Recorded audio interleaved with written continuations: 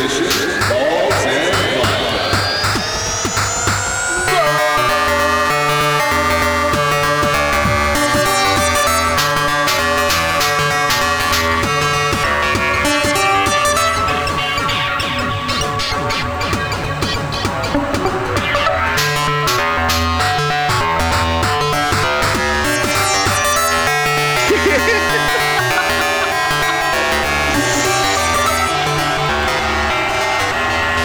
LA is our house. Welcome back, everybody. This is Balls and Vodka, the show where we talk about World Cup, give our predictions, and go over everything that has happened in this past month. And we've had quite a month to talk about. A week has gone by, and so much has happened in that week. We have an entire match day that we didn't go over, and an entire round of 16 that has already passed. We're already in the quarterfinals. That means there are only 8 teams left and only 8 games left. So let's go ahead and get started because we have a lot to talk about. So we're going to go ahead and just begin with the round of 16 games. And as we talk about the teams that did make it, obviously we'll know who came first and second in the groups. And then we'll go ahead and go back and talk about that group and give our thoughts, our overall thoughts about how that group played out and if there were any upsets or whatever.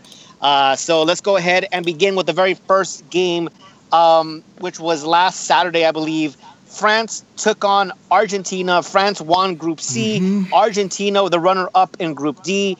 France ended up winning the game 4-3. That's a hell of a scoreline. 4-3. Yes, it was.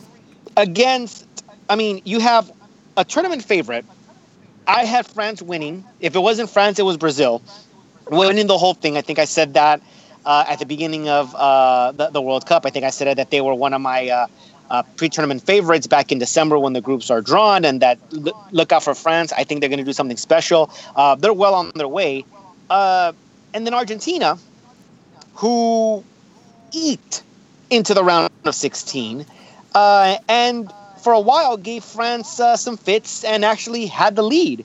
Guys, what happened in this game? What happened in this game? Argentina wasn't strong enough for France.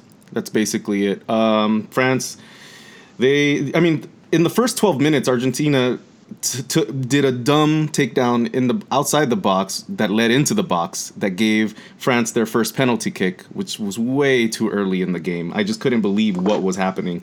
And of course, Griezmann, got that goal in, and they were up 1-0 right away.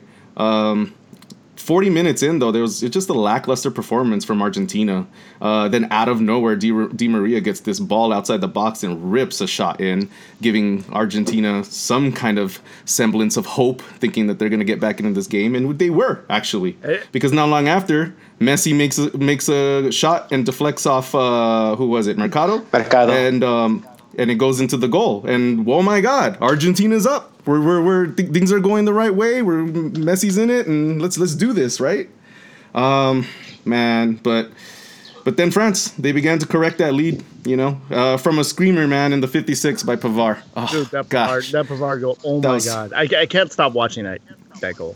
Dude, beautiful. And then the man of the game started showing up. The guy that I think when we asked Fiore who's going to stand out in this World Cup, I'm starting to think it's this man, this young man, Mbappe. He's really showing up. He wasn't a name that everybody was saying that was going to come out and be a star, but man, is he doing it for France right now. And he's doing it with style and energy and drive. But Argentina's, after his 2 goals in the 63rd and the 67th, Argentina looked dejected, man. They had to put everything on the ball at the end of that game, and I know a lot of people would ask, like, why does it take so long for Argentina to get these attacks or these balls into the box so easily in the last few minutes, but not throughout the game? I mean, in the 92nd minute in overtime, Messi throws a beautiful ball into the box and connects with Agüero, and they make their 3rd goal. If they had 10, 15 more minutes in the game, they may have gotten They may have gotten a goal and got a draw, but that's just how it goes. Poor Argentina, man. At the end of the day, I think the better team won. I think Yes. If there was any sort of justice, we wouldn't be seeing Argentina in that game. We would be seeing Nigeria in that game. I thought it was heartbreaking how they went out. A goal in the 84th, 85th minute. Argentina had to win the game against Nigeria, and Nigeria put up a fight as I thought they would. I thought they would get the result, and then of all people, Rojo, a left back. What in the world is he doing? Accepting a cross in the middle of the penalty area to score a goal that isn't coming off of a set piece. That was just remarkable. Honestly, when I look back at that, the first thing I thought of was Derek Jeter. You guys remember that play I want to say in the playoffs. I'm not sure if it was in the World Series. But, I mean, Derek Jeter's a shortstop, and then the ball's hit into right field. The ball is trying to get thrown home. It misses the cutoff. It's going to go straight home. And then Derek Jeter just shows up out of nowhere down the first base line, picks it off, and then tosses it to the catcher, and the out was made. Win was preserved. Derek Jeter has absolutely no business being in that area at all. And that's exactly what went through my head. Like, Rojo has no business being in that area accepting that cross. That should be a forward or a midfielder accepting that cross. And it was a left back. So I thought that was almost very fateful because that was an extremely unlikely hero. Of course, at the end of that game, you felt sorry for Nigeria. You felt a little relief for Messi and company, but you knew that this was just prolonging the inevitable. There was no way that Argentina would make the same type of run that they did in 2014.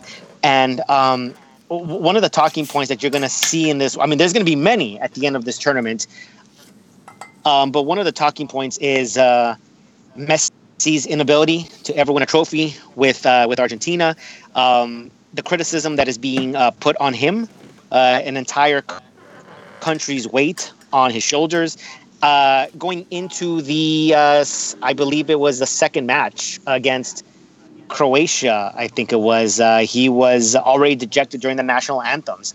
I think he had a change of attitude because, I mean, I got to figure that he knew the camera had to have been on him.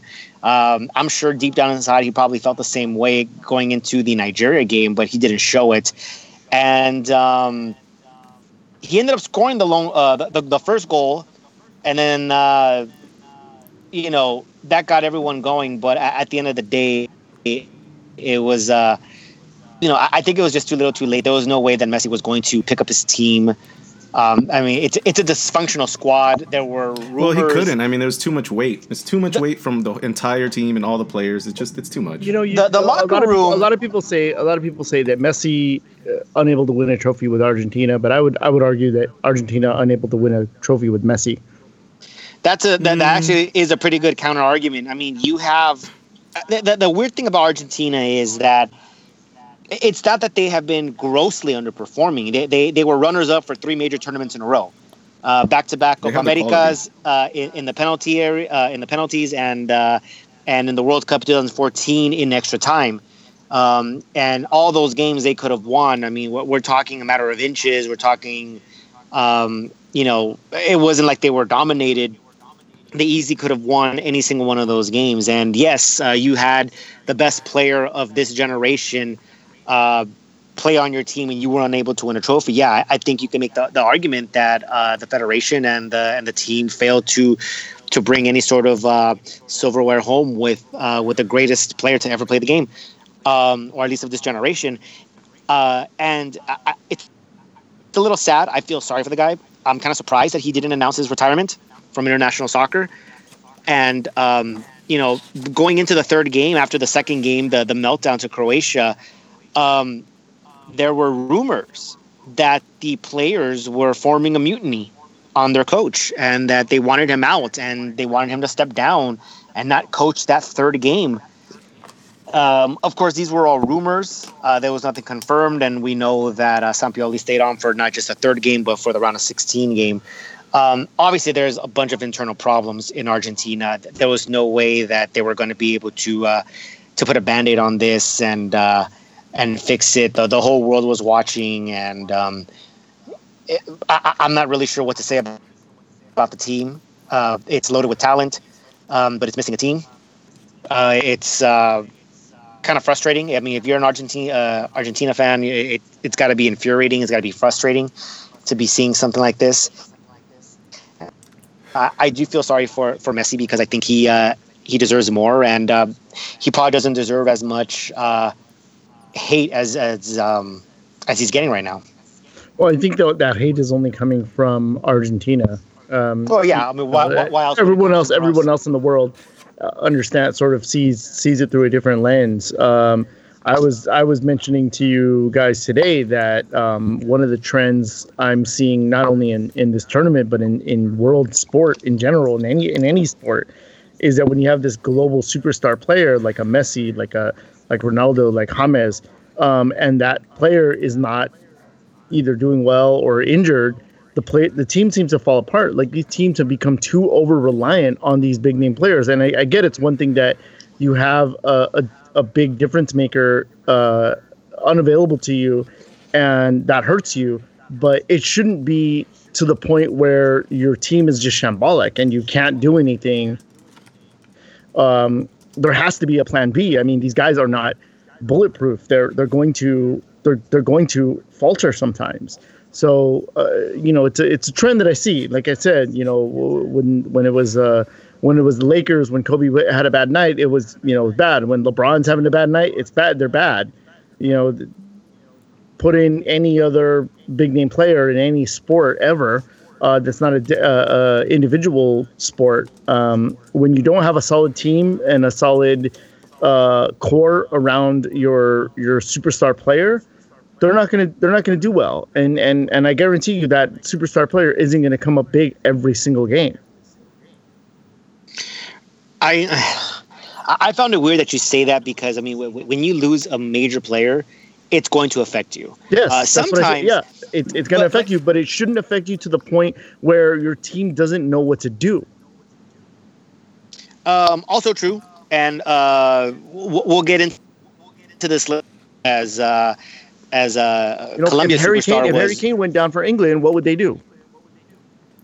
They would lose. That's what they would do. They would lose. I think they would be fine without Harry. I think they would be fine without Harry Kane. I don't think it would be too much of a hurt.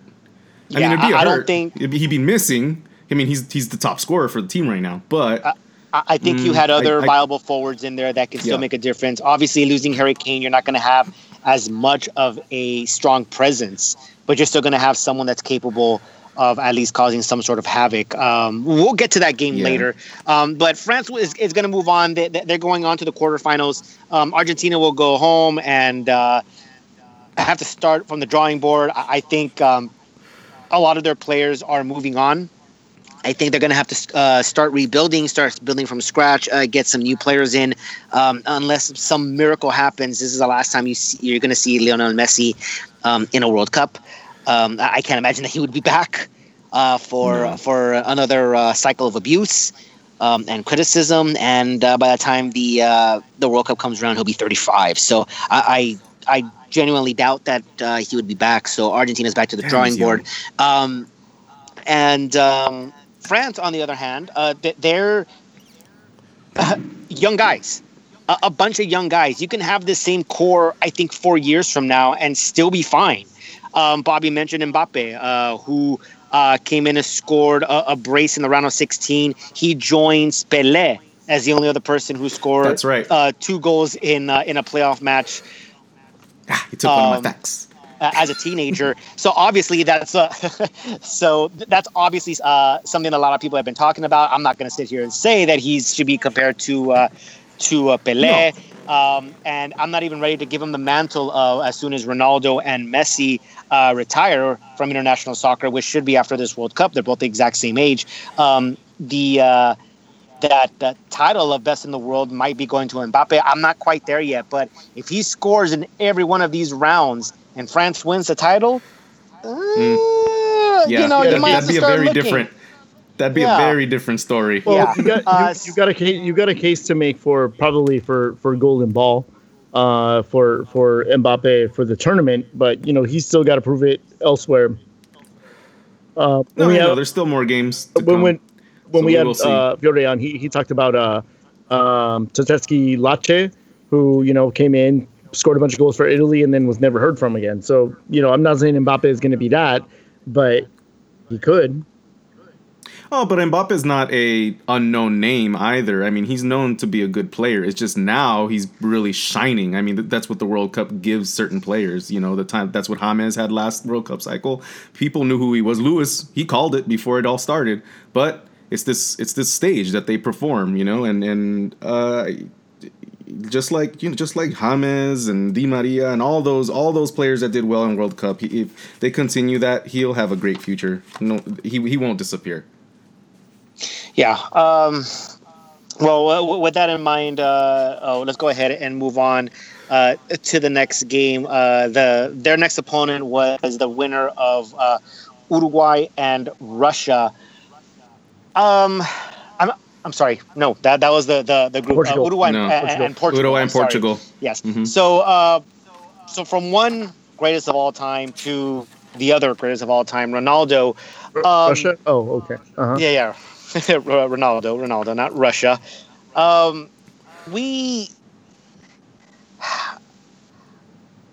not sure. I mean, at least for us, I think we were split as far as how far Portugal can get, how far Ronaldo can. A team of I don't want to say nobodies, but I mean average players. I think Messi had better players around him. They just weren't on the same page.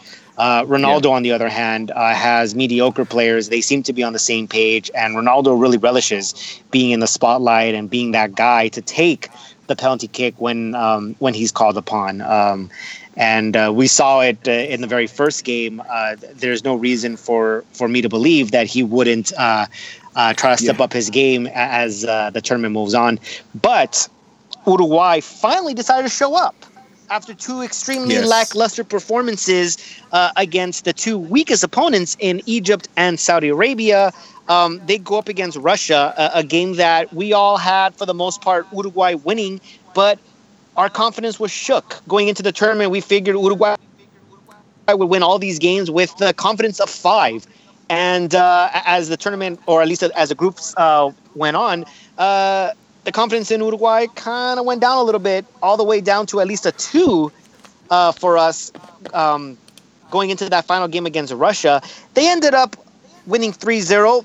Up to that point, that was their most convincing win, the most goals scored. They went through the entire group stage without conceding a goal. I'm not really sure that's an accomplishment with the group that they had. Won the group and ended up facing Portugal and Ronaldo. A game that I was looking forward to. It had good game written all over it. Now, it wasn't spectacular, but it certainly wasn't boring either. I thought we had a pretty decent game. Guys, what did you think? Yeah, just like you said, Lewis, Uruguay decided to show up. But did they? They only had 30% possession in the second half, man. And they didn't really have many shots on goal. I mean, really, literally, the only good shot on goal was their goal. Was in the second half. So, I don't know. I mean, and then now, after Cavani's gotten injured and we don't know what's going to happen in the quarterfinals, which we'll talk about, I just don't know. Although this game had one of my favorite goals of the tournament between Suarez and Cavani, lobbing the ball like 40 yards back and forth to each other into a header. I mean, it was just so beautiful. Love that. Not even in my top 3. Yeah, I wouldn't put it in my top 3 and either. but I bet you your top 3 goals look all the same. Possibly. So for me, so what the fuck is that? For me, and I didn't mention it. You guys did, and I didn't get a chance to speak. So okay, I'm drawing a blank. The France goal. The guy. You get a chance to speak. You haven't shut up for the last 5 minutes. Yeah, I know. 5 minutes, 26 minutes, Dave. Maybe I got 6 minutes in, but I didn't get a chance to speak on that goal. Who was the Frenchman, the defender who? Argentina. Yes, him. Yes. Goal of the tournament, probably. Goal of the tournament. By far. Up until that point, I thought it was Nacho for Spain in the first game against Spain and Portugal. And the more and more I watch this goal, Yeah, I have to say that for me is the goal of the tournament. I can't imagine any other. Honestly, I cannot imagine any other goal being taken more seriously as far as a contender for a goal of the tournament. Unfortunately, I feel that Tony Kroos's goal against Sweden might be up there. Unfortunately. And that one doesn't. It doesn't, but impress me too much. It doesn't. But I think it's just great because of the moment. Right. It was just great because of the moment and what was happening. And that's what I'm saying. I think that's where FIFA's going to step in. I can even say that maybe even Ronaldo's free kick against Spain, because of the same reason, might be considered for that. I personally wouldn't put either one of those two, as much as I love the goals and I enjoyed watching them. This one itself is just phenomenal. But yes, as Bobby said, Cavani came off with the injury. Nice scene having Ronaldo help him off the field. I thought that was really classy. And he was trying to get him off. He was trying to come on, get out. Of course he was. Out. Of course he was. But at least he wasn't being a dick about it. He was being, this is going to be a delicate word, tender about it. Dude, what? It would have been way more perfect if Ronaldo would have lifted him up and carried him. That would have been funny. I would have been laughing my ass off. Instead of going, "Aw," you would be busting up. Set that to Titanic music and. No, the Bodyguard. Oh, there you go. Oh, yeah. Yes, there you go, style. Lewis. Perfect. Ronaldo carries him off Bodyguard style. Yeah. But Ronaldo has his Ronaldo has his shorts hiked way up. Yeah, I don't. You know what? I don't know what the big deal about that is, because I thought it was weird when Suarez did it last World Cup. To me, that was so. Now it's I see everybody's hiking up their shorts. If you watch all those players, they're always freak. I don't understand it, but they're always doing it. Well, Italy took their shorts off. I think when they won the World Cup, they just straight up took them off. They should take them off for a penalty kick. Or a free kick. That's the way but dude, then the goalie's going to see which way their ball is going to go. Hey-o. All right, Lewis. All right, so Uruguay ends up advancing. Cavani scores a brace in this game. I think he decided to show up for the tournament because he was nowhere to be seen in the group stages for the most part. I think he got a goal in against Russia. And that might have actually boosted up his confidence going into the round of 16. And Uruguay's going to need him. They're going to need both of their star forwards, Luis Suarez and Cavani, because they've got that France team up next in the quarterfinals, which I thought, again, it's a really, really juicy matchup. That side of the bracket is, that's the better side, the more intriguing side. The champion will more than likely come out of that side. I honestly think that's why Russia lost to Uruguay. So that they could end up on that side of the bracket. It could very well be. But we didn't know where people would end up. Remember that they were in Group A. We had no idea what would happen the rest of the way, so maybe not. Right. I don't know. But so Uruguay wins the group the way everyone expected. Russia in second place. A lot of people had Russia coming out. I think we had Egypt coming out. Egypt, what a disappointment. I mean, absolutely. Wow, we had a total different view of that. Different. I thought, they couldn't even get their honor win against Saudi Arabia. Saudi Arabia ends up winning that game. Egypt has yet to win a game at the World Cup. I thought this was going to be the tournament. I thought with Salah in there, I thought they had a lot of momentum going in there as one of the hottest players going into the tournament. And man, did they lay an egg. Don't discount the fact that Sergio Ramos, pretty much sabotaged that first game for them. And nearly Salah's tournament. Yeah, I mean, obviously that was a talking point going into the World Cup that Mo Salah would not be available because of injury. We're glad that wasn't the case. I think we mentioned it in the last show that he was contemplating retirement from the national team. I don't know if he's rescinded that. I don't know if he's still feels that way, if his emotions, he's finally calmed down. He sees things a little bit more rational now. I hope he doesn't. I hope to see Egypt back strong, maybe get a little bit of revenge. But I was very, very disappointed with this team. I thought they would have a lot better showing that they did. and then Saudi Arabia, didn't really expect much of them, and they ended up getting They did a win. really good results here and there. So they had some pretty good. They for their quality, they had some pretty good games. Well, I mean, and they gave good fight back to their opponents. Right. I think they did well against Uruguay. They had the 5-0 thrashing against Russia in that opening match, and then That's a whole that's. Yeah. And then, I'm discounting that one. Yeah. And then they ended up the victory against Egypt. So they go back at least with their heads held high, winning their last game. And then in Group B, you had Portugal runner-up. No surprises there. Spain and Portugal first and second in the group. But let's be honest here. Iran, about a foot away from winning the entire group. Yeah. Holy crap. Yeah. Holy crap. I mean, Iran showed well. They certainly had a good showing. You know, they looked to be sort of spoilers for a lot of teams, or for a lot of those games. They were a team that every team that came across them underestimated them, and then they were incredibly shocked at the level of play or the tactics that they were having to deal with Iran. And I like the Spain and Iran game. That blew me away. I think honestly, I said going into the tournament that don't sleep on Morocco. I think they can give. I thought they would win against Iran. They should have won. They had more than enough chances. They didn't convert any of them. They converted an own goal, which gave the win to Iran. And they gave Portugal fits. They gave Spain fits. They probably should have won that game. And in all honesty, we weren't that far off from a Morocco and Iran going through to the round of 16 and Spain and Portugal being out. And the way this World Cup was going, I'm kind of surprised that didn't happen, to be honest. But I got to commend both of those teams. I feel sorry for Morocco. I think they were one of the teams that probably deserved to go out a little later.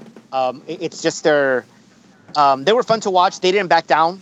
It's not like they parked the bus and just waited. They actually went out and tried to look for the game. They tried to attack, and I respect that. Iran was more parking the bus and pressing when they needed to, and try to counter. But again, it's the lack of talent, the lack of technique and skill that really is the downfall of these smaller nations, especially the African ones. Iran ties against Portugal in an injury time, has a clear shot. I think a much better technically gifted team scores that ball, and they're in the round of 16, and they're about a foot away from actually winning. They could have won the group. Iran, a team that has only won one game in the World Cup, would have won a group consisting of Spain and Portugal. I know. Unbelievable. It would have been madness. Yeah, well, this World Cup has been madness. It would have been fitting. It would have been fitting. Absolutely. But it just ended up happening in a different way in the next matches. Yeah. Yeah. All right. So let's go ahead and let's go to the other side of that bracket. So we Spain won the group and Russia was in second. So Spain and Russia would play in the round of 16. And we didn't post our predictions on Twitter. I think I slept in for this game. I'm glad I did, because it was one of the biggest sleepers of not only the tournament but the round of 16. It wasn't the worst game of the round, though. It was not the worst. It was not. No, it was not. Many people thought, oh, well, this is Spain, right? I mean, Spain has world-class players. It doesn't matter that they haven't been really playing well. They have more than enough to beat Russia. They held about 99% possession and 1,000 passes completed. I mean, that's one of my things that I get so upset about this game. It's like you're about to say it, Lewis. So go. Over 1,000 passes, and yet you can't, Lewis. You can't score. You needed an own goal to get the goal that you quote unquote earned. And then crazy own goal where they're both just falling to the floor and it just hits the back of his calf. Yeah. and then Russia scores. I was mad at that one. Russia scores via a penalty kick. This was a sleeper. It goes to penalty kicks, and because the best. I'm getting sleepy talking about it. Yeah.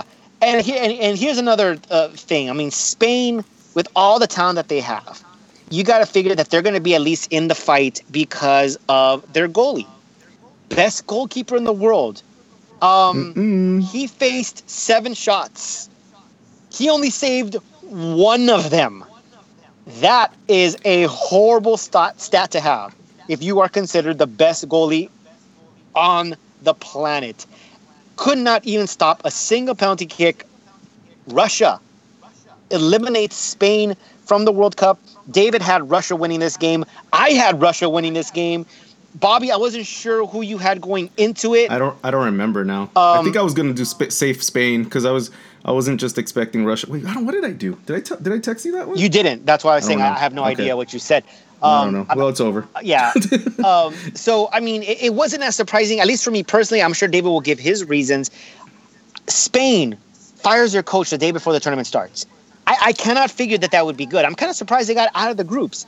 Whatever they had, they left it all in that first game against Portugal. That's the best that they looked. The rest of the way, I think they got lucky. They squeaked by Morocco 1-0. I'm sorry, they squeaked by Iran 1-0. They barely were able to get a draw against Morocco. And then, I got to figure that, you know what, Russia is actually riding high. They're at home. I know they're a weaker opponent, but as far as the team is concerned, they look like more of the better team, not necessarily individual players. And they waited them out. Out of all these teams, though, Lewis, Russia has actually been getting better every game that they play. When we see like the bigger teams, they go in and out, or they have bad days, and sometimes they show up here and there. So I don't know. I don't know what to make of this Russia team. They're doing really well what they're doing right now. They're tactically they're smart. I think when they play against specific teams, like when they're gonna meet Croatia, we'll talk about that. I don't think they're gonna park the bus. But the whole game, I felt when I was watching Spain, I'm like, you don't belong here. This is not your World Cup. You shouldn't be here. I agree. They were so underwhelming the entire time. There was no sense of urgency in them. I just don't understand. I feel like they just felt like they had it in the bag and they can get a goal whenever they decide to. So it's cool, just wait it out. And then they realize, oh shit, we can't. I saw this little fact. Spain has lost 3 of their 4 World Cup penalty shootouts. In 86 versus Belgium, 2002 versus South Korea, and then now this. So you can't. I mean, when they got to the shootouts, there was some. Say it, Dave. I was gonna say you can't pass a penalty into the back of the net. So it's no surprise that Spain struggles in penalties. And let me just say this one more thing. You're talking about one of the greatest goalies in the world. Well, he was outshone, and Russia just put their new goalie into the history books, Igor Akinfeev. I mean, my God, that foot in that last save, that last foot save in that penalty kick. Woof. But the save, wow. Yeah, that save was incredible. Again, an example of a team relying on their global superstar in David De Gea, and couldn't perform, and so there they go, they're out. I mean, the whole team is full of superstars. It's not just that one. I mean, for me, they put Iniesta in too late. So let me look. I could just tell you this right now. This is just. I'm gonna put a stamp on the entire round of 16. No creativity from anyone. Yeah. In this round, it's true. No creativity, and that's why a lot of these big teams are gone because they have the talent, they have the skills to do this. They should be able to pull teams that park the bus. They should be able to pull them out. They should be able to move them side to side, open them up. Come on. I'm gonna give you the one, for me at least, the one outlier, and that's Japan. I thought that Japan played an excellent game against Belgium. We'll get there. Okay, so let's go ahead. Hold on. With this Spain game, they seriously looked like they didn't have a plan. They went out there. They were like, okay, we're Spain. We're gonna win on reputation alone. And again, you have to I find a sort of odd play that happens in this game when Russia is taking their penalty kicks. The last Spanish player that went up to take his penalty, I don't remember who it is now. He was getting ready to take. It was the deciding penalty. If he would have missed it, Russia would have won. He goes up to take his penalty kick. He gets ready just before he's going to start his run up. The referee tells him to wait. Maybe there's crowding in the box or encroachment. I don't remember what it was. All I know is the referee made him wait until he talked to some people, and then he went ahead and let him through. So to me, it looked like the referee iced that player before he took his penalty kick. Another, fortunate thing that happened in favor of Russia. And again, this is the reason I picked Russia to advance in this game, because don't underestimate the thought that Putin's already bought this World Cup. Yeah, I mean, obviously, we all said that. We all said that going into the tournament. That I'm the tournament started. Yeah, but I'm slowly pulling away from that idea, because I mean, when you're watching these games, there's things that you just cannot do on the top of a hat, just because. I mean, that save, you can't make that save with that foot. You can't the first game, yeah.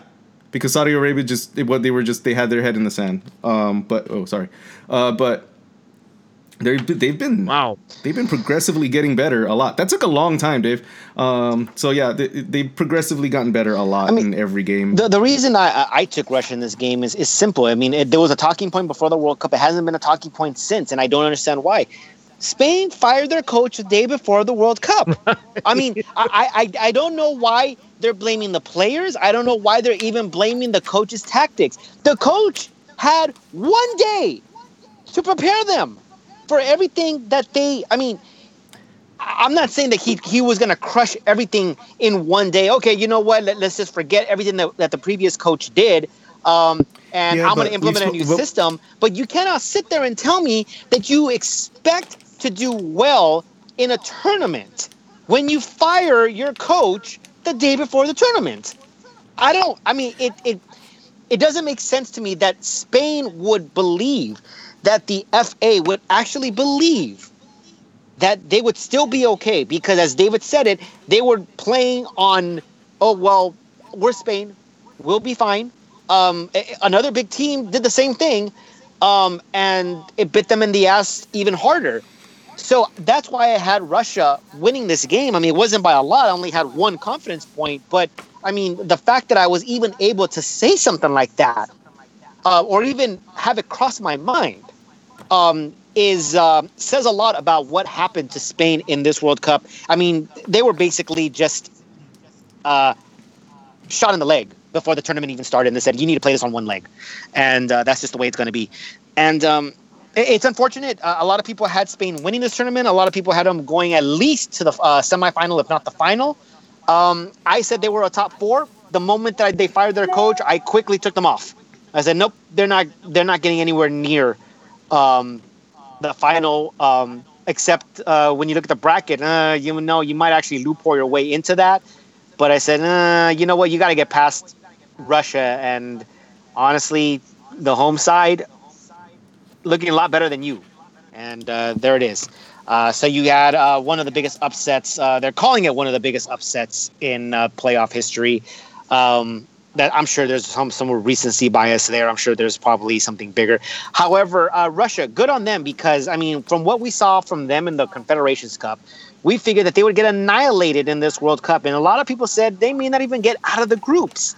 And now no one expected them. And now they are in the quarterfinals. Unbelievable. I mean, the Russians, the own Russian people in the beginning of this tournament really were shitting on this team. They didn't expect anything to happen, and now the nation is completely changed. The team is, carrying all of their hopes on their back and just excitement. It's pretty amazing. I mean, this is the first time they've reached the quarterfinals ever since the breakup of the Soviet Union. I mean, it's pretty nuts. Congratulations. Yeah, good on them. I'm not going to hate on them. I think they deserve it. I think that it's good for their fans to have something to cheer about here. So I'm not going to sit here and hate on them. All right, Croatia, Denmark, Lewis. Yeah, let's go ahead and move on to Croatia versus Denmark. The other C and D winner, runner-up. Croatia ends up winning Group D over Argentina, actually clean sweeping it, winning all 3 games. And Denmark in second place, I felt personally very undeserving. I thought they played very boring style. I think they got lucky to have won against Peru. Couldn't even win against Australia. And then both France and Denmark said, you know what, if we tie, we're both in, so let's just go ahead and not score on each other. So I think Denmark was just extremely lucky. I don't think that they deserved to get out of those groups. I thought Peru deserved it a lot more. I think Croatia and Peru would have been a hell of a lot better game than what we saw in this one.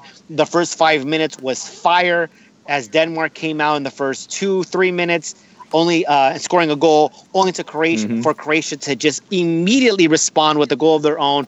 Within 4 minutes of this game, it was 1-1, and that's pretty much all that happened the rest of the way. This one goes until an incredibly exciting penalty kick shootout. Until you got to the penalty kicks, and you know what penalty kicks are boring. There's no way that you can not be intrigued on penalty kicks, even if you're to make or miss all of them. The drama and the stress itself does not allow that to be boring.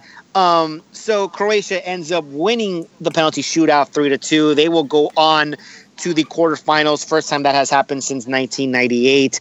Also the first time that they were in a World Cup. What do we think? I mean, there's not really much to talk about this game aside from the first 4 minutes. There was nothing else that happened. Yeah, the first 4 minutes kind of promised us completely something different than we had that morning with Spain versus Russia. So, like, I remember I texted you, Lewis, going like, oh, hell yeah, 4 minutes, this is already night and day. And then it just went into a sleep. And then it just went into sleep right after. The thing that shocked me the most in the game, the overall game, was Modric. He missed his penalty kick. That's one person I did not expect to miss his penalty kick. So that was kind of a major shocker to me, which led to the penalty kicks that they didn't need to have if that went in. But then just the drama and the penalty kicks to see, I just love seeing how, again, you said Croatia's goalie denied 3 and Denmark's goalie denied 2. So it was going back and forth, and you just saw the stress on everyone in that stadium's face. Everybody just wanted this shit to end already. Yeah, it was too much. You can cut that tension with the knife. Everyone's faces were just stone cold. I mean, there were people that were just covering their faces already. Yeah. Like they didn't even want to watch anymore because it was like, oh, come on. Yeah, this is the stress of watching your country. That was my favorite part of that game for sure. Well, there wasn't too much to comment on this game. David, do you have anything? No, not for this game. I mean, no surprise that Croatia got through. For me, like Denmark, I think was that first goal that they scored was very much the shock of that game, and then after that, we knew what was going to happen. It took Croatia quite a while to kind of get there, but I don't think it would have been. It would have been very on par with this World Cup that if Denmark had gotten through. But, ultimately it was Croatia because, they're also off the beaten path. Yeah, I mean, after winning all 3 games in their group, a lot of people, I mean, there were 3 groups of death in this one. This was one of them. They beat Argentina convincingly. They beat Iceland. They beat Nigeria. It looked like they were going to run over Denmark, and that really wasn't the case. A lot of people had them as heavy favorites, and although they got the result that they wanted, it wasn't exactly in the manner in which that we thought they were going to get it in. I thought they would win pretty easily. I thought they would dominate possession, but it turned out to be a 50-50 game. It turned out to be boring. Both teams had their chances. Neither one could put it away. As Bobby said, Modric misses his penalty kick in regulation time that could have sealed the game there and spared us an extra 30 minutes of boring, agonizing soccer, only to give us the although I love the penalty kicks of the penalty kicks. Modric does not fail in that instance, and Croatia does move on. Man, I'm glad his relief when he walked away from that, he was just like, oh, I righted that wrong. God damn it. Yeah, I mean, that guy doesn't show any emotion whatsoever. Yeah, Modric, that's what they was were all you. saying. It And just like, looks this like is a confused pelican. confused. He doesn't look confused to me, but he does look like a pelican. So yeah, I'm glad Croatia went on. I'm kind of rooting for them, at least from that side of the bracket. I might be rooting for them from here on out. We'll talk about more about that bracket as we get into the quarterfinals, because it looks like there very well may be someone who may be debuting in that final. But Croatia makes it the quarterfinals for the first time since 1998. Let's go ahead and move on. Really quickly. So this is the Argentina, Nigeria, and Iceland's group. Iceland, as we all know, debutantes, played exactly the way we kind of expected them to. Played a great game defensively against Argentina to get their point. They got a goal. So that was very historic for them. And then just kind of the defense just didn't show up the other two games against Croatia and Nigeria. And Nigeria, I felt should have won. I'm sorry. Should have at least got into second place over Argentina. I think they showed me a lot more than Argentina did. I think that as fun as the Argentina-France game would have been, was Nigeria and France probably would have been just as fun, and I think Nigeria would have given them a stiff challenge as well. Ultimately, I think France still would have won the game, but for me personally, I felt Nigeria should have came out of that in second place for me. But it is what it is. Croatia moves on. Argentina is eliminated. So at least in that sense, there is some sort of justification. Let's go ahead and move on to groups E and F.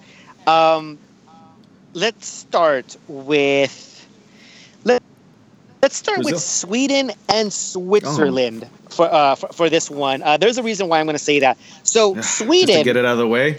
Well, not exactly, but Sweden wins Group E. This is the group that consists of Germany, Mexico, and South Korea. Sweden winning the first game of South Korea, no big surprise there. And then losing a heartbreaker to Germany, a 10-man Germany in game number 2, a game that they thought the tie was theirs, and Germany on the brink of elimination. And rising from the dead, at least momentarily, going into the last game against Mexico, having won both of their games, they were officially not in the second round just yet, despite being the only team with 6 points. There was still a scenario that would put them out of the group stages, but the chances of that happening were a long shot, or were they? Because Mexico, very goddamn nearly missing the round of 16. They laid an egg against Sweden, losing 3-0. Putting them in a negative goal differential, which allows Sweden to overtake the group.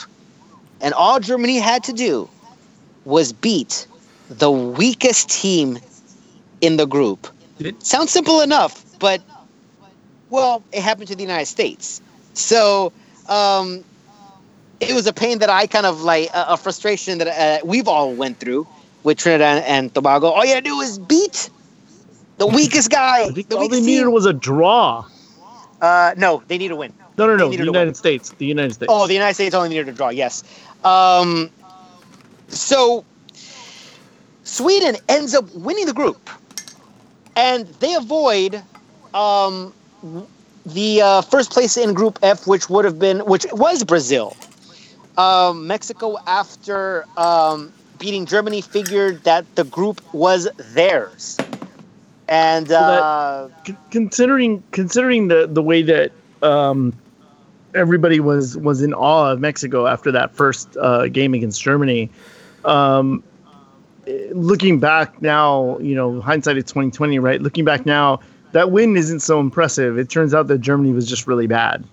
Yeah, exactly. I mean, Germany, obviously the biggest disappointment of this tournament by far. I don't think there's any argument on that. It is the first time that Germany has been eliminated in the group stages in World Cup history. You know what I'm going to find really sad, because that's obviously one of the the longer streaks in World Cup. You know what's gonna make me very sad is the day that Brazil doesn't qualify, because you know that's gonna eventually happen. Whether or not, baby. yeah. So I think Haiti and the U.S. Virgin Islands are gonna beat out Brazil in Group 2A. Yeah, I mean, this is an incredible meltdown from the German side, who, by the way, did not get rid of their coach. I'm baffled at that. I really am. So Germany unable to beat South Korea. South Korea ends up beating them 2-0. Saves Mexico from the embarrassment of winning their first two games and not qualifying for the second round. What? I mean, that would have been crazy. 3 teams with 6 points. Not the first time I've seen that happen, by the way. But still, it's just crazy when you do see it. Meltdown from Mexico in their last game. And Sweden riding high. As I said, they win the group. They take on Switzerland, who ended up going runner-up in Group F. Sweden, Switzerland, another sleeper. A 1-0 victory. I thought it was going to be an even match. It pretty much was. And I just thought a better game was at hand. To be honest, it was, I thought it would be a very tight 1-0 victory. That's kind of what I had it at, but not exciting whatsoever. No, I think Sweden has done a really good job in taking their chances when they need to. They haven't been exciting, but they're getting the job done. So I think I honestly think that they, from here on out, I mean it's anybody's guess, but I think that they could get past the next round and maybe make the Final Four there. Now with me saying that, I'm sure they're going to lose in the next round. They're not a dark horse, that's for sure. I don't want to jinx them, but I would like to see Sweden advance into the next round after. It's finals. Yeah, well, it's nice to have Sweden back in the quarterfinals. They haven't been there since '94. But look within the game, Switzerland had 18 shots in this match, dude, and they didn't have what am I trying to say? That was the most they've had in any World Cup match without scoring a single goal. I mean, both teams were. Lewis is right; they were both pretty even throughout the entire game. The first half was so bad. I mean, there was a lot of shots taken from both teams, but none of them were shots on goal. Like, it was just so bad. Sweden's lucky to get out of this one, to be honest. I feel like they are a better team than Switzerland, but they're lucky to get out of this game. Yeah, I have to agree there. I had Switzerland. I had Sweden winning this game. In fact, I ended up locking them. I'm not on 4. I had a 4 on Sweden, and I thought they would have a little bit easier time. I thought it would be a good back and forth match, but eventually Sweden would win out. That's kind of the way it happened, but it was just very. But it looked more strained. Yeah, it looked more strained for Sweden, but it definitely was dull. I knocked out pretty much the entire game. Yeah. So as Bobby said, Sweden will move on for the first time since 1994, and unless I have to look back. I'm not quite sure, but I think Sweden has been to the final of a World Cup one time. It was in 1958 when they hosted it. They lost to Brazil in that World Cup, but Sweden has been in the final through home field advantage in 1958. So Sweden can also return, have a legitimate shot at returning to the final with that bracket. The other side of the bracket, the ENF matchup that we're talking about, Brazil versus Mexico, going into the tournament, actually not even going into the tournament, when the draw was made, everybody, including Mexico, said, okay, we're going to end up in second. Who will we face in the next round? Brazil. Shit. So we're not getting the 5th game after all. We're still going to be there, and they had given up hope and everything. And then after beating Germany in that first game, they said, okay, you know what? We got past the world champion. We got 3 points that we weren't expecting. We should be winning the next 2 games. We're going to go ahead and avoid Brazil. And they would have been on the other side of that bracket. And have a legitimate shot at the final. To be perfectly honest, when you look at the rest of the teams in that tournament, they had a legitimate shot at getting into the final, and I'm very glad that Mexico'd and ended up runner-up. People were talking about how they lost the fifth game by playing Brazil. Well, you lost it when you tanked against Sweden. You even draw that game, you win the group, and you avoid Brazil. You lose that game by less than 2 goals. You still advance. So I mean, on an own goal, they couldn't avoid Brazil. Yeah, on an own goal, and then we had mentioned it in the. I'm not sure if it was in Balls and Vodka or maybe a little segment in Balls and Beers where we talked to one of our guests. Had Germany won against Sweden, would Mexico have won that group? I'm sorry. One more time. If Germany had beat Sweden and advanced with Mexico, wouldn't that be Mexico's group? Yes. Yeah. Yeah. Or actually, yeah. It would have been, because Mexico would have had. So it had to happen that way. And it's so perfect because after that game against South Korea, when they beat South Korea, and then and everybody was looking at the table, I started getting texts from a bunch of people going like, "Hey, Simpsons predicted this." And one of my friends is like, "Hey, you're an expert in both things, Simpsons and soccer. Can this happen?" And we're like, "No, it can't happen. It absolutely it can't happen." And then Portugal got eliminated, and so I enjoyed writing that text, going like, you guys aren't making the final." And then when Mexico got eliminated, I was like, Canta,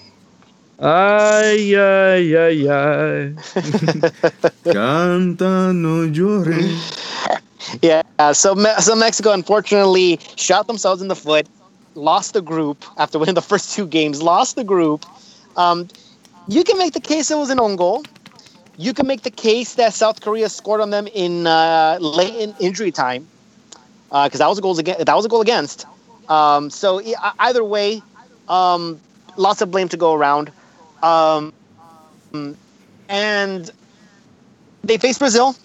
Brazil, who normally is a very slow starter in tournaments, find their stride around the 3rd game and then round of 16 and on. And that's exactly what has happened. They came out, struggled against Switzerland, struggled against Costa Rica, but I mean, they were by far the better team, creating the chances and finally breaking through very, very late in the game and twice. And then putting on a very good performance against Serbia. They were riding high. Mexico, digressing as the games went on. Brazil progressing as the games went on. They were not on a collision course. I mean, they were headed in opposite directions here. Brazil win the game 2-0. Mexico played a pretty decent game. I mean, Mexico usually doesn't back down from Brazil. The games that they do play against them are very entertaining. They do go right at them. We saw them go up toe-to-toe against them in 2014 with Brazil as the home team and earned themselves a draw. I think a game that really put Memo Ochoa on the map for a lot of people. Yeah, I gotta say he had a great tournament, and I think certainly a better tournament than David De Gea. Well, I mean, even South Korea's goalie had a better tournament than David De Gea. But no, I think for the first half hour, Mexico looked like, hey, you know what? They can probably pull another stunner off here. They just need to finish. They need to create those chances and finish them. Yeah, in the first half. I think 30 minutes they didn't get a single shot in the first half. That's what I'm saying. I think they pressed Brazil the right way. I think they could have broken through, but about halfway into that first half, they decided to. I'm not sure if they decided to back up or if Brazil changed their tactics and said, okay, that's enough. Let's just go ahead and start playing. Because from that moment on, Brazil looked like the better team and finally broke through in the second half and ended up winning the game. I think the better team won, obviously, and that 5th game curse continues. Mexico will have to wait another 4 years for another shot at losing the 4th game. And Brazil will move on to the quarterfinals. I don't think that's much of a surprise there. Let's talk about really quickly one of the talking points after this game was Neymar and his antics, his acting. He may or may not win a World Cup, but as my mom said, he may very well win an Oscar. So dumb. She didn't say that today. Look, man, nobody's winning an Oscar with overacting that bad. Okay, that was Jim Carrey-esque. Okay, I mean, he might win the guy gets his ankle stepped on. I mean, Layun is certainly guilty there. He stepped on Neymar's ankle, but I mean, the way that he contorts his body is amazing. I think my favorite tweet was somebody posted like, "Oh, he went to church and got some of that holy water," because it looked like the Holy Spirit overcame him. Well, what frustrates me about Neymar is, he does these ridiculous flops, and like I told you today, Lewis, is he's the boy that called foul, and even when he does get fouled, sometimes it gets ignored because of the way he reacts and how he overreacts. It was the birth of the meme now of Neymar all around, and it pisses me off as well because it also takes away from the fact of certain things that he does beautifully on the pitch. The first goal, that first goal that he was going with the ball, he noticed that he was soaking all of the defenders towards him, and he backheeled it to I forget who, and he continues his run into the box, and the ball gets crossed, and he makes that goal. It was beautiful, but not many people remember that because his dumbass is flopping all over the place and tumbling all over the place. I do want to say that since the introduction of round of 16 in 1986, Mexico have been eliminated at the stage of the World Cup 7 times. That's more than twice as many of any other nation. So I don't know. That just kind of makes me smile. I mean, in one sense, you have Mexico always coming out of the groups, which is a good thing.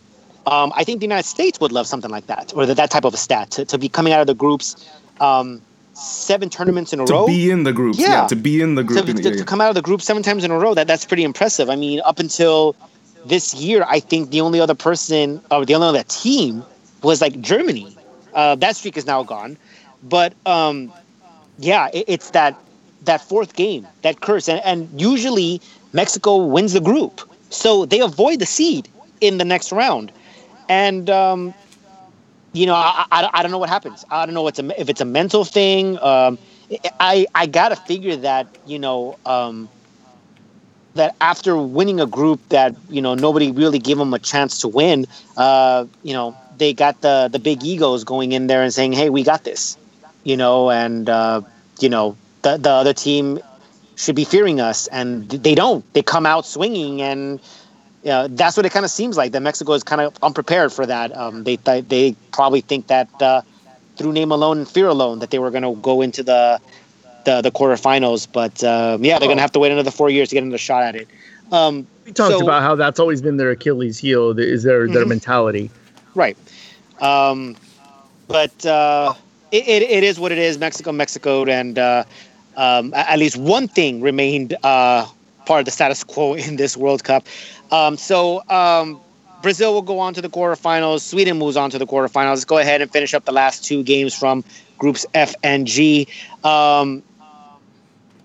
Belgium wins Group G.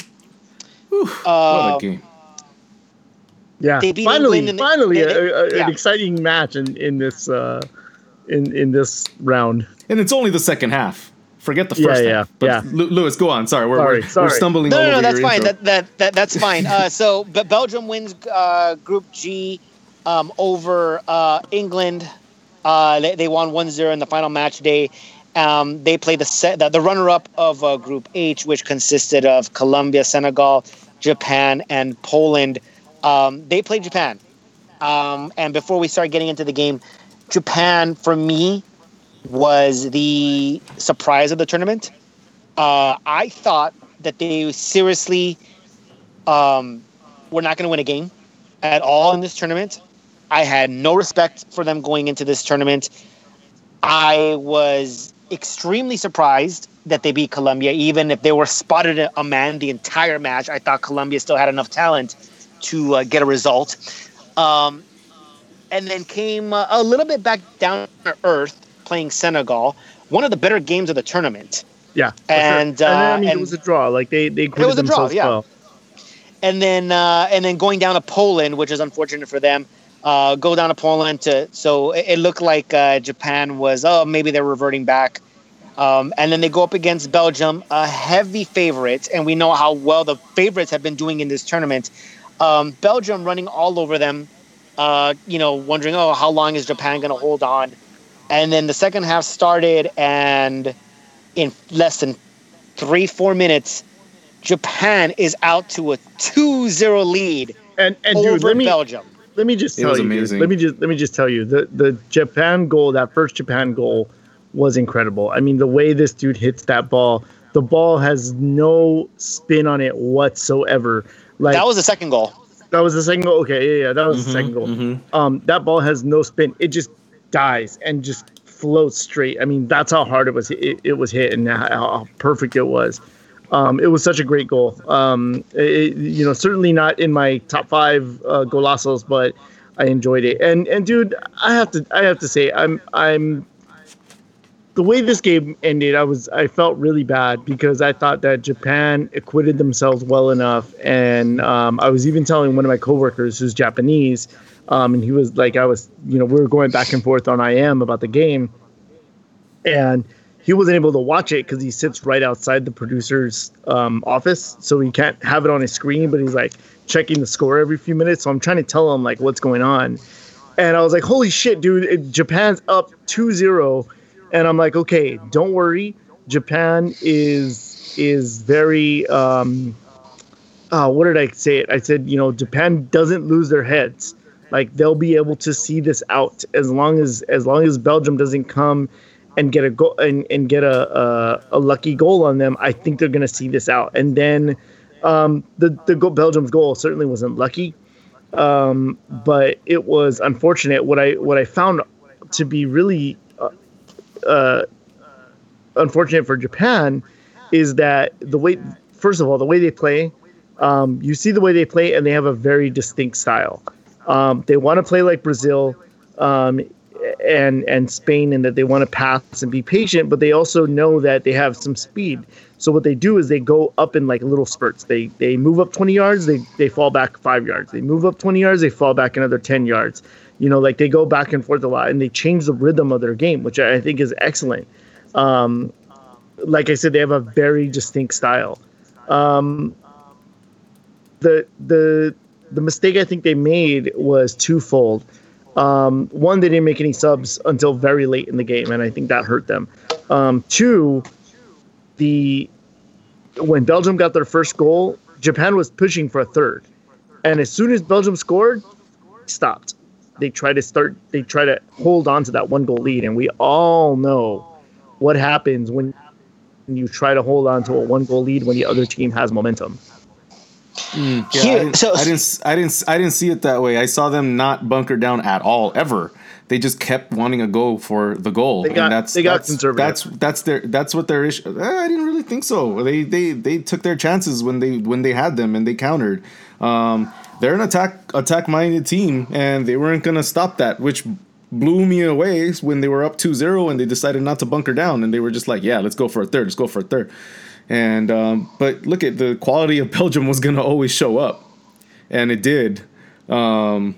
So, I mean, this is the first time they're reaching the quarterfinals. Congratulations to Belgium. They had a great game. That in the 73rd minute, I forgot, who was it? Fellaini? Was it Fellaini that did that that rainbow header into the goal? That was beautiful. Okay. So here's the thing. It wasn't Fellaini. I forgot who it was. Who was it? No, it wasn't Fellaini. I forgot who it was. But here's the thing. I'm not sure if that was intentional or not. Virchon? If it was, I'm gonna call that the golazo of the tournament. If it wasn't, that looked intentional to me because there was no one there to pass to, and he could have just been. I gotta look at the replay again, but it looked like he had not all the time in the world, but all the time in the world to look at the goalpost and then see the ball come down, and he made that decision to just head it over there in that direction. I mean, because there was no one else there. I mean, if I'm looking at it, I'm thinking he's trying to guide it into the center, and I think he might have just mishit it, or maybe just hit it a little bit too far. And he did the Landon Donovan 2002 where he's just like, okay, like if it's gonna go in, sure. I think I even texted you that. Yeah. I said Landon on Shorgy. I have to look at it again, but to me it looked intentional. If it's intentional, that actually might be the goal of the tournament for me. But yeah, it probably would be up there as like 1 or 2. Yeah, we got to wait for the tournament to end, but yeah. Yeah. There's still games to be played. So obviously we know that Belgium won 3-2. Here's where I feel a little bad for Japan, but at the same time I feel that they shot themselves in the foot. First of all, I got to give credit to Belgium. It was kind of karma, right? It was kind of karmic after that last 5 minutes in the group stage game. You know what? I don't see it as karma, and that's where I'm going to say that there's 2 ways you can say this. Yeah, they could have avoided it. In one sense, you have to give a lot of credit to Belgium. They went down 2-0. They could have been rattled. They're saying, dude, we're down 2-0 against a team that we should have absolutely crushed in the second half. With 20 minutes left to go, they could have went into their shell. They could have felt sorry for themselves. They could have went home packing. Oh, this World Cup, man, we're the next victim. That's not their quality. They didn't do that. They pressed. They kept going. They came back and they won 3-2. So I have to hand it to Belgium for that type of determination and for that type of mental toughness. And this game, it was not Lukaku's day. He tried so many things and it just was not going in. That ball was not going in, but he was. What do you mean that dummy run? Oh my God, that's the most brilliant thing that any soccer player has ever done in the history of the World Cup. See, now I get annoyed with you right here because I don't think you don't understand why it's such an amazing thing. I mean, it was an amazing run, a counter from a team that was on point. Everybody was on top of that. You can totally tell that was something that they practiced on the field night and day, and they did that and they flawlessly executed it to win the game in the last seconds of overtime. Yeah, I'm not really sure what bothers you about praising Lukaku on that run. I mean, the fact that he was pretty much the catalyst for everything to happen the way it did. Actually, and he was having a bad game. He was having nothing was falling for him. No. As far as scoring wise, yes, he was having a bad game. But in that particular counterattack, I mean, I don't understand the bitterness there. The guy he made a run toward the box that pulled the defender toward him, and defender, which allowed that pass to the wing to happen. That defender then has to go back, he's out of position. The cross goes in. He has enough. I mean, Lukaku, who is a forward, who should be selfish, who should be taking that kick, who could have said, "I'm going to be the hero," has the presence of mind to know that there's somebody behind him. But dude, the ball is behind him. Because they've ran that play time and time again in practice, and they know that this is what they're going to execute. They know this is what's going to happen. Yeah, that's what the beauty of it was. Yeah. That's what the elegance of that was. And the fact that he let it go, and you're saying it was behind him. I think he purposely did that. I mean, of course, that's the play. Yes. That's the play. And then a wide open again. I forgot who scored it. It was just perfect. I know, huh? It was just absolutely perfect. Well, that's the other thing that bothers me is Chadi. It was Chadi. Nobody's talking about who actually scored the goal. For me, it's because I can't pronounce the name. And I mean, like World Cup today even had like a top 5 like dummy runs in the World or dummy runs in the World Cup, and like that's going too far. See. This is where I saw this, and so this is where I was kind of getting annoyed because everybody was gushing over it, and I'm like, yeah, it's a dummy run. I mean, yeah, I get that it's instrumental, but it's not like one of the greatest things that's ever happened in the World Cup. It was a beautiful play that got them to win the game in the last seconds of overtime, dude. David, I'm actually kind of surprised for someone who believes that's so crazy. If that was Donovan, David would be all over the place. That's actually true. But for a guy who defends one goal being scored in a World Cup, let me ask you guys. Let me ask you. Was it a golazo? No, of course not. Oh no. It was a beautiful play. It was a beautiful team play. It was gorgeous. It's a beautiful counter. It was smart on every player there, but at the end of the day, it was no more than a tap in. That's totally different things. Yeah, that's totally different thing. Yeah. But I just don't want. I mean, to cheapen what Lukaku did. I mean, obviously there's 11 players on that field. And most fair weather fans are going to see, like, well, who scored the goal? It doesn't matter how he scored it. It could be a tap in. It could be that he fell on top of the ball. I mean, that's all they see. They only want to see who scored the goal, who had the assist. They're not seeing the dummy runs. They're not seeing, who's pulling the defender. They're not seeing the play being built up. They're only seeing what the media has, or the American media has shown them. This is the guy who scored the goal, or this is the guy who made the pass. It's all those little things that we don't see, or that most casual fans don't see in the game. That, like, he had a hell of a game. He's not going to show up on the stat, but this guy had a hell of a game. But he did something instrumental as well. I mean, it's for a bad game that he had. I mean, he did something instrumental that got the win. I mean, it's not just him to me. That whole thing should not be, to me, it's not just him as the focus of that play. It's the entire thing to me. Hold on, but I have to take issue with what Lewis said, because this is the American media telling me how great Lukaku's dummy run was, because Lukaku is the big name player on that team. And so you have to, like, go, but he kind of, it's like when Gio does something, kind of okay, and the Galaxy is like, oh my God, look at Gio, look how great Gio was in this thing. Forget the fact that, our players ran a great play and Gio also happened to be around. It's like you always talk about the way the Spanish commentators always talk about Gio.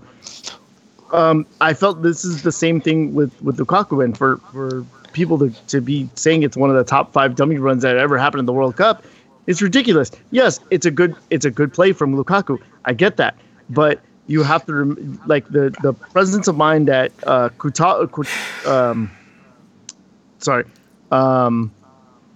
Thibaut Courtois. No, what's his name? Help me. I can't say. Yeah, that's why I just think of Lukaku. It's the only one I can pronounce. I know who you're talking about, and I don't. He feeds the ball. They get up the field and they run this counterattack on Japan, and yes, I get that Lukaku was instrumental in the play, but I don't think it was something to gush over the way that the American media gushed over. I don't disagree with you. I think you worry too much about what the American media or the media. I didn't bring that up, Bobby. I didn't bring that up. But you're allowing it to get under your skin when you're just not watching the game as it is. You're allowing that to get under your skin. That is not what is the focus of that play. It was not just Lukaku. That was not just Lukaku. That play was not just him. That's what you need to get around your head. But you're getting fed all this stuff so much, and that's what's bothering you so much, and that's what's kind of agitating you. I don't disagree with you, David. At least not entirely. I get it, and I get your comparison to what Spanish commentators say about Gio. The difference is I can see what Lukaku did. I don't see what Gio does. That's the thing. I do think they're pandering because it is a big name. I think if it's another player who's not as big as Lukaku, yeah, they probably wouldn't be gushing as much. But I would like to think that all 3 of us would have understood the importance of whether it was Lukaku or anybody else. What he really did set up and create that goal. And we don't need the American media to gush over him or to give me a top 5. I didn't need a top 5 dummy runs in the World Cup. That's going too far. Give credit where credit's due. I give Lukaku a lot of credit without even touching the ball, and that's fine. But am I going to sit here and say that it's the greatest play in the World Cup history, or if it's even the greatest play in that game? I'm going to say no. I'm just going to give him credit that, dude, the guy didn't even touch the ball, and that allowed that goal to actually materialize. So my argument is not just about him. That play was set up to be that way. So it's not like he made that decision in that moment saying, you know what, I'm gonna give this up to be the nice guy. No, that play is set up that way.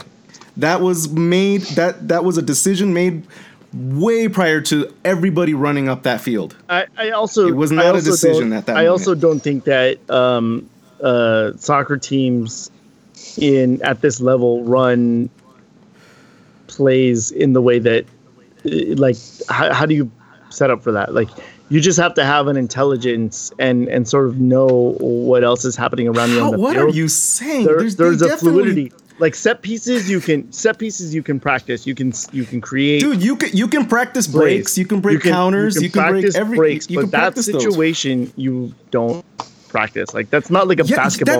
That's a play. no. Yes, that is a very. You're breaking three. You're breaking three guys on the count. Lewis, go. Please, just go. I have to disagree with you there. I mean, obviously, we never went further than AYSO. None of us even made it into high school, and even I know that there are plays in soccer, and they're not just coming from set pieces. There are actual plays in soccer. Yes, there's a lot of randomness involved in it. Yes, there are a lot of intangibles in there where you have to, go to plan B, plan C, plan D, and so forth.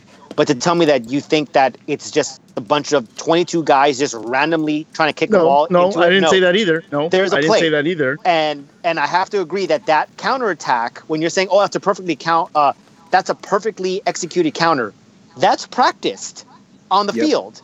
That is not something that you make up. You know exactly where you need to be, where you need to make your runs, even if it's something altered. You know how to draw a defender out. You know how to get the defense caught in a bad position. You know where this guy's supposed to be and where this guy's supposed to be. If it's not run there, it's like, okay, someone's not there, someone messed up, and I have to wait for my guys. Let's set up and start another play. But don't tell me that it was seriously random. That's as Bobby said, that is practiced. All right, there's a long argument on this one. Let's yes. We're harping on this. At the end of the day, I have this one became the most emotional heated one, like the most heated one. Crazy. Yeah, I know. I didn't see this coming. I didn't see this one coming. Yeah, neither did I actually. Okay, so what I was one last thing I did want to say about this game, David, you said this is kind of karma. This is the other side of the coin. This is where I disagree with you. Japan parked the bus because if they get scored on again, they're out.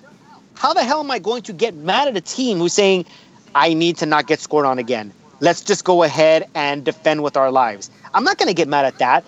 Japan kind of fucked up in this game when they were up 2 goals. I mean, I couldn't believe it. Yeah, I mean, they're up 2 goals. And they're driving for the third. Oh, my God. And they're driving for the third. And you know what? They could have gotten a 3-0 lead. They could have. And I commend them for it because there's a lot of times that I say, look, if you're up 2 goals and you've been controlling that midfield, why the hell would you give it up? Continue doing what you're doing until they decide to adjust and say, okay, they got us. We need to go back and defend. Let's just go ahead and do that. I think Japan did that. I think after the first goal, I think Japan should have said, you know what? Park the bus. Because if you're parking the bus at 1-0 for that long to not get eliminated in the groups, I have no idea why you wouldn't park the bus in the final 20 minutes when you're up 2 against an even better team in Belgium. To me, you can say good on Belgium, which I do, but I also say you're going to have to rethink that strategy in the final 20 minutes, Japan, because this was your game to lose, and that's exactly what happened. But Japan have never been in the quarterfinals. Very close to doing so here. First time getting out of the group since 2002 when they hosted.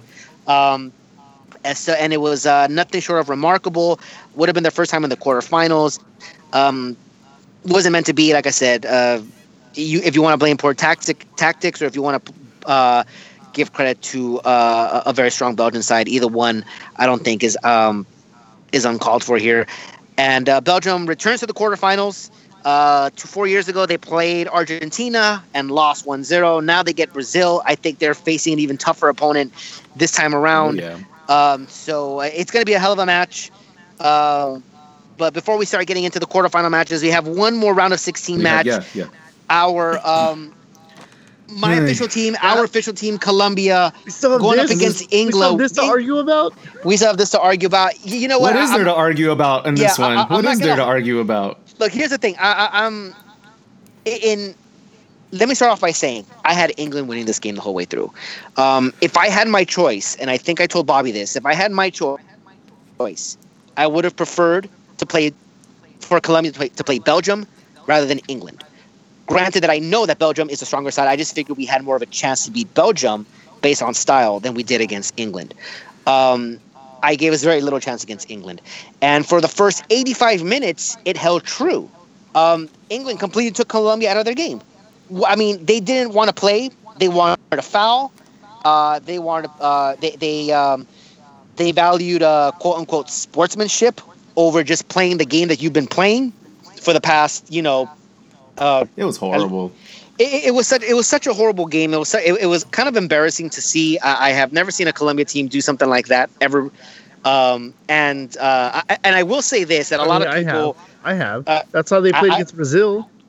No, not to that level.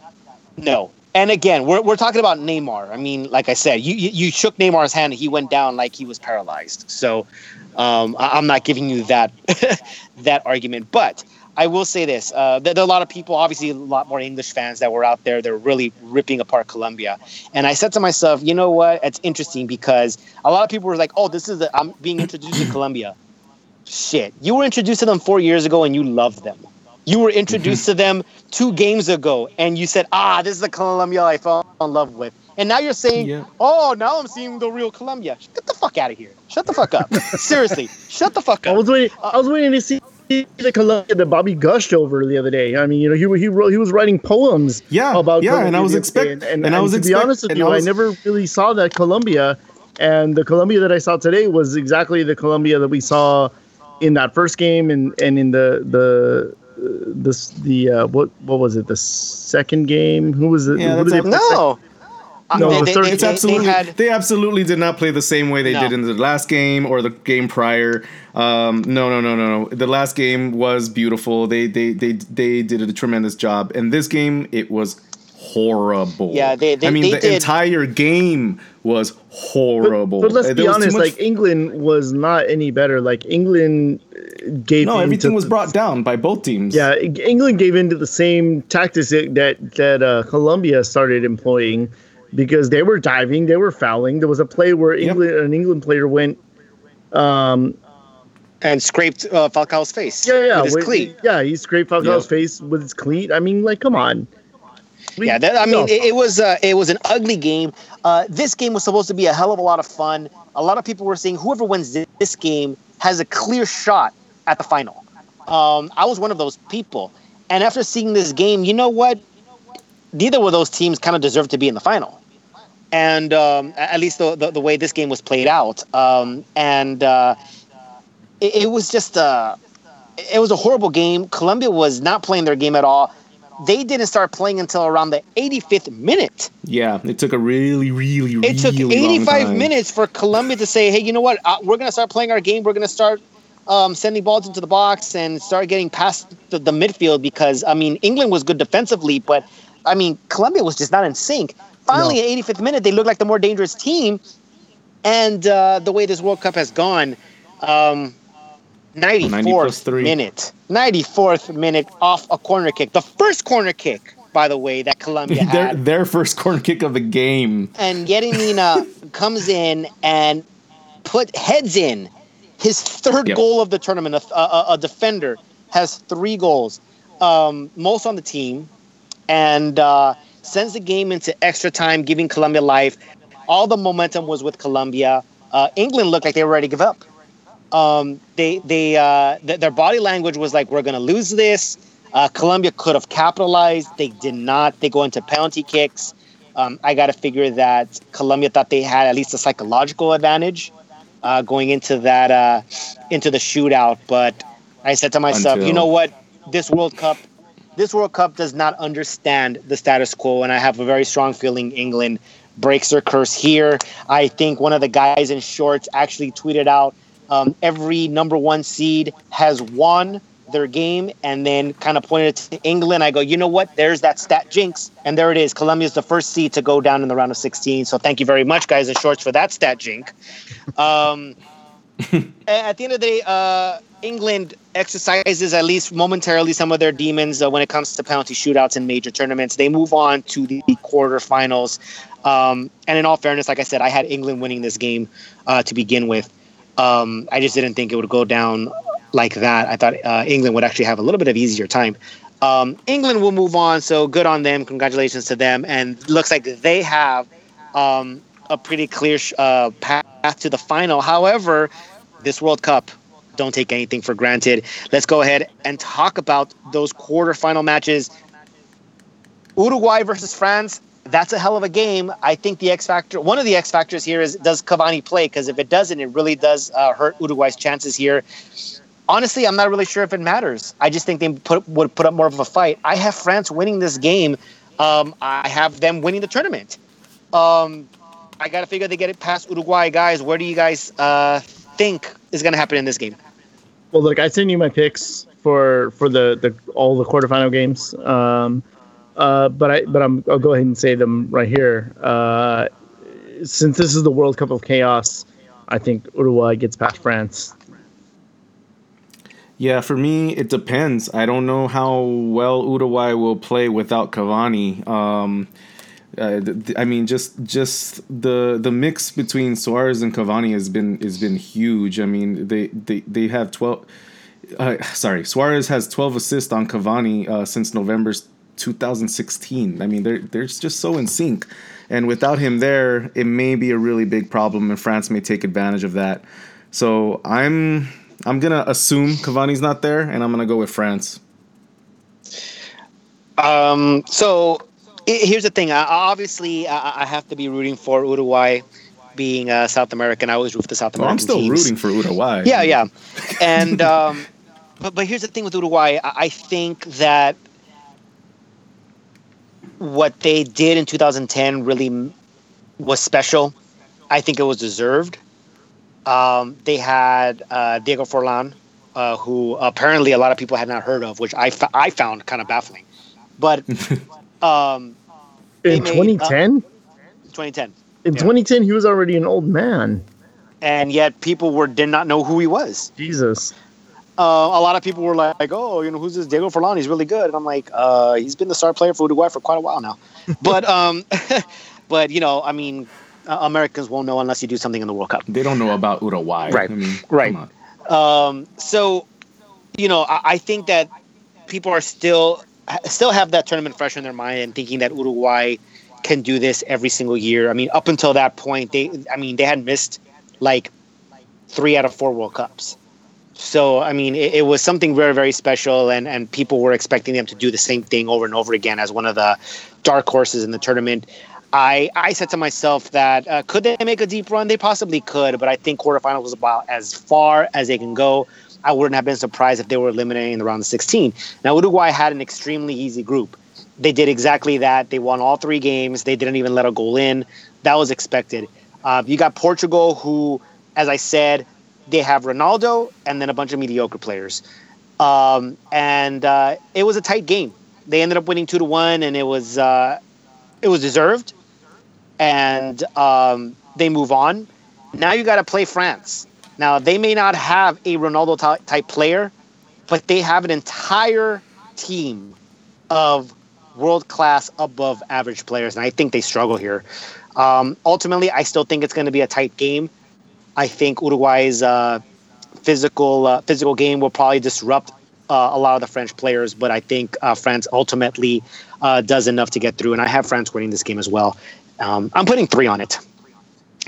Oh, we're giving confidence points? I got Uruguay with 1.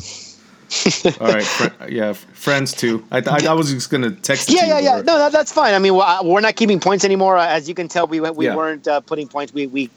I don't have the totals. I was. You missed a slept couple. on it. I was giving points. You slept on it. That's on you. That's on me. Let's go ahead and move on to the second game. Let's also note that Lewis wasn't winning this round. Actually, I was. How do you know you weren't I keeping was. points? No, because all I have to do is go back and listen to the match 3, and most of our picks were actually the same, and we actually got MLS when Mexico lost and Germany lost, and some of those bigger teams. France didn't win, and so no, actually was winning going into match 3, and most of our picks were the same, and we lost most of the same games, and the ones that I did win, I think I remember locking them where you guys only had 2 or 3. So if you really want me to go back and get the points, I'm pretty sure I expanded my lead. I had a plus 40 on the second week, and I had a plus 50. Yeah, So I don't give a shit. Let's move on. Yeah, there's no trophy for this one. All right, let's go ahead and Brazil and Belgium, two teams that could very well make the final. I think Belgium was a dark horse for many people, favorites for others, maybe in the top four. Brazil, one of the tournament favorites, one of my favorites. I said if Brazil doesn't win it, it's going to be France. It's going to be one of those two. Unfortunately, we cannot have a Brazil-France final because they're both on the same side of the bracket there. Brazil and Belgium, it's going to be a hell of a match, guys. Who's going to win it? Well, I'm drinking a Stella Artois, so I'm going Belgium. All right, Bobby. Yeah, I really do believe that Belgium is the better team. But this is going to be a really tight game. Brazil can totally upset this. I really hope this isn't, again, another flop fest and start and stop game where we're not watching any action. So please, I hope we have a good game here. So I'm doing Belgium. I think I'm secretly rooting for Belgium here. But as I said, if I say Brazil is going to win one of the whole thing, I cannot have them out in the quarterfinals. So for betting purposes there, I'm going to have to go with Brazil here, winning this game. Let's move on to the other side of the bracket. Croatia versus Russia in the quarterfinals. Who the fuck had that? If someone shows me their bracket, take a picture of it before the tournament started and you had this, congratulations. You're cheating. Russia versus Croatia, guys. Who moves on? Speaking of cheating, I really should go. I really should go Russia here because cheating. But I think that Croatia finally breaks through here and they make the quarterfinal. They're in the quarterfinal. They make the semifinal. That is Croatia, confidence of 2. Bobby. So I'm actually thinking that this is going to be a pretty exciting game. I think Russia's going to come out and be aggressive in this game. And we're going to see a really good back-to-back. I'm going to go with Russia here. I'm going to think they're going to win this in penalty kicks. I think Bobby's right. I think Russia is actually going to go out and try to win this game because they're not facing a Spain. They know that they can't go toe-to-toe with Spain regardless of how wounded they are.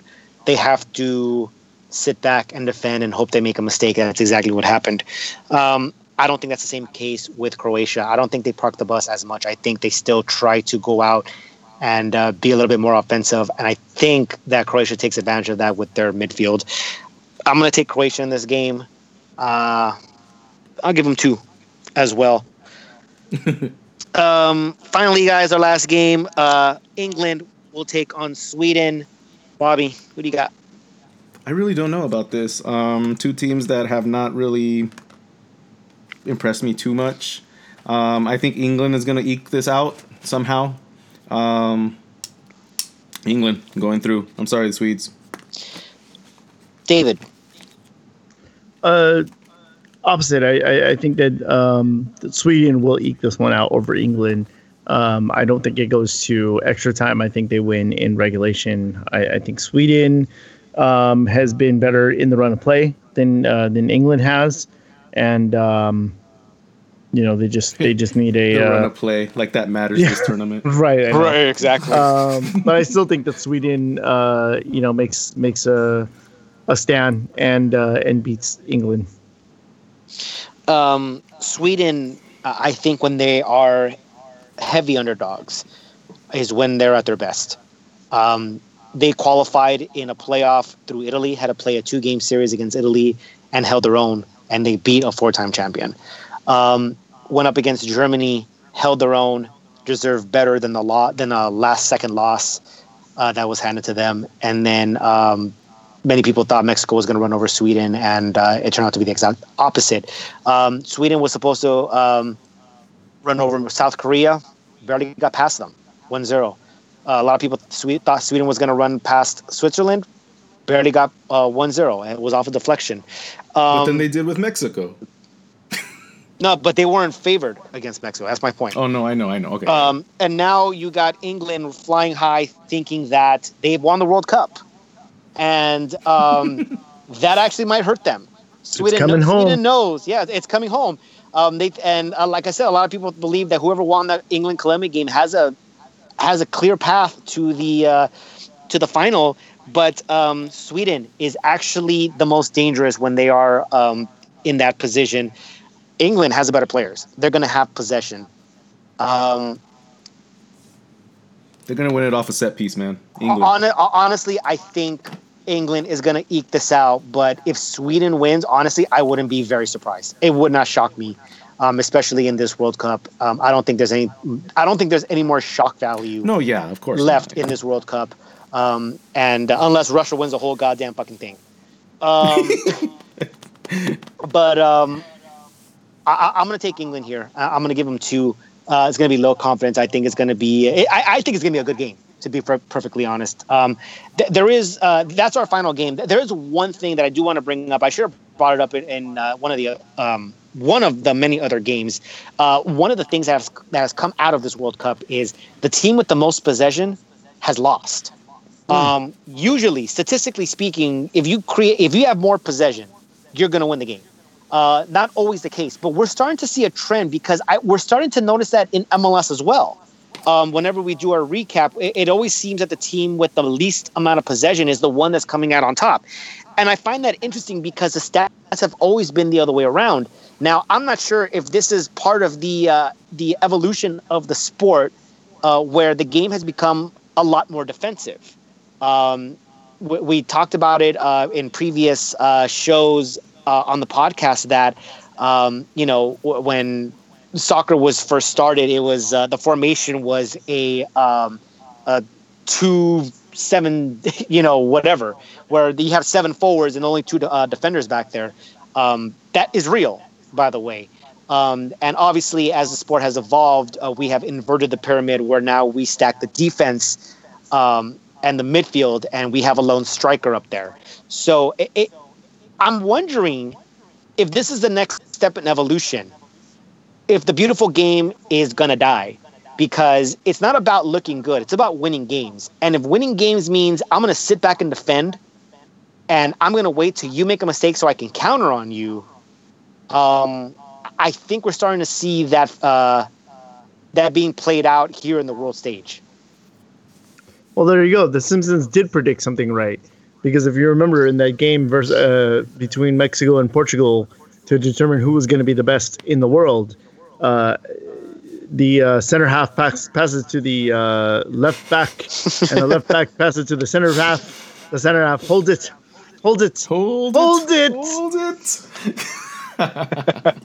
By the way, it was Andres Cantor making that call. By the way. Ladies and gentlemen listening, you better believe that was a absolutely practice set play. No, it was not. We waited for that exact situation. We said, if this situation ever comes, I am going to bring up that joke. I'm more proud that it was improv. Are you seriously going to tell me that you didn't have the Mexico-Portugal thing ready to go? Get the hell out of here. All right, guys, that wraps it up for us. That's the end of the quarterfinal matches. We'll be back next week to recap what happened in these quarterfinals. Get us ready for the final, because I think at that point the final will possibly be set. Very, very, very possible. It's going to be. It has been an interesting World Cup so far, and it's not over yet.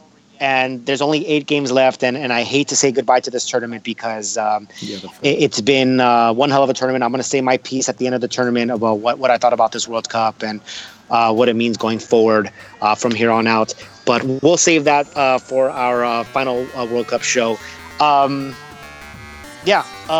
on behalf of the guys here at LA is Our House, we want to thank you guys for listening. It was another long episode, guys. If you guys made it, once again, thank you very much.